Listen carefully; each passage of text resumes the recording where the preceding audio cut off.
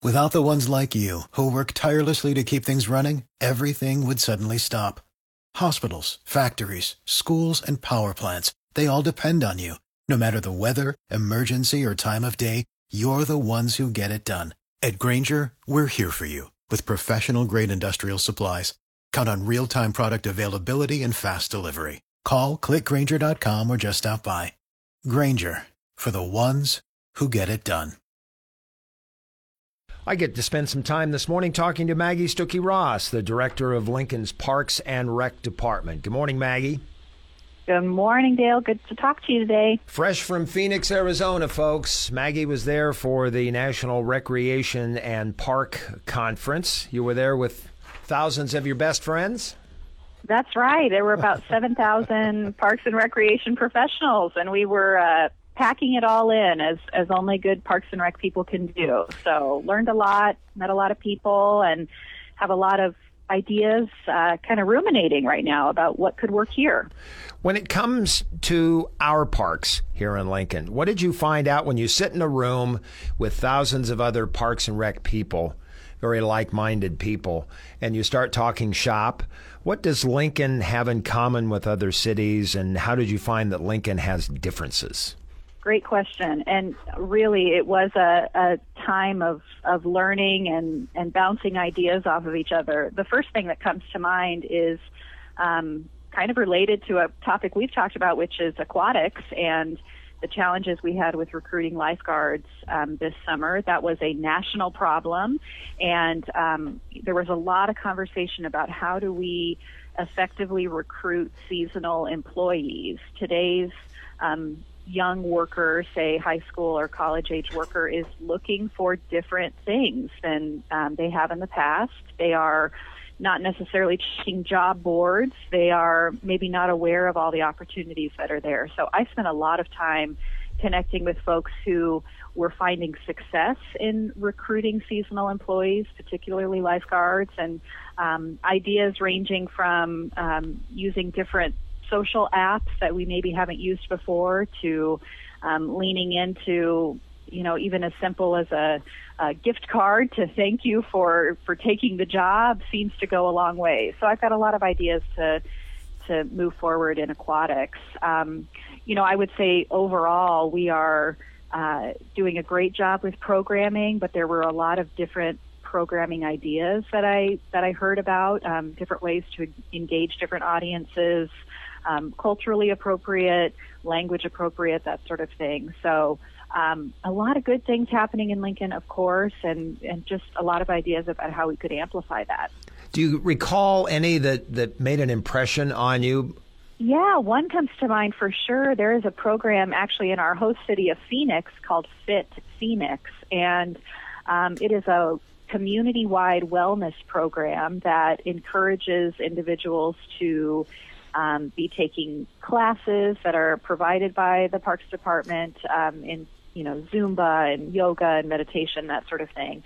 But they also have established these Fit Phoenix tracks in parks all around the community. And you can go to the website and see where these Fit Phoenix tracks are, and it tells you one loop around this park, is 1 mile or it's 2 miles, and helps people get steps in. And so I love the idea of showing up at a park and having that information at your fingertips. Wow, if I do one full loop of this park or walk to this end and then back, this is how far I'll go. And they have engaged, I think, over 10,000 people since the program really got its legs during COVID. And it seems like a great model that we could definitely implement some of those ideas here.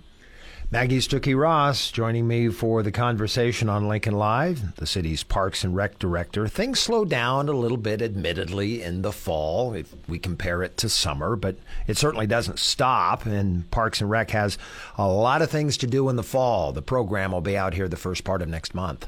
That's right. We are always excited to release this document that is a labor of love, but essentially your fall program guide is going to show up in the paper next week and, of course, be available throughout the community. All the information you need about how to be active in Lincoln and get out in Lincoln this fall and winter and engage in our programming. So all sorts of Parks and Rec projects kicking off this fall. We have Halloween carnival experiences at many of our recreation centers with the costume contests and the candy and all the good stuff that comes with Halloween.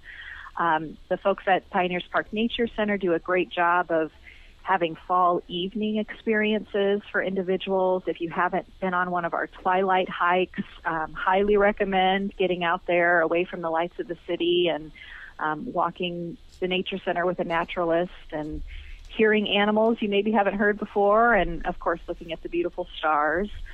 There's wagon rides out there, there's birding classes out there, lots happening at the Nature Center in the fall. And then, of course, it's time to sign up for our adult team winter sports.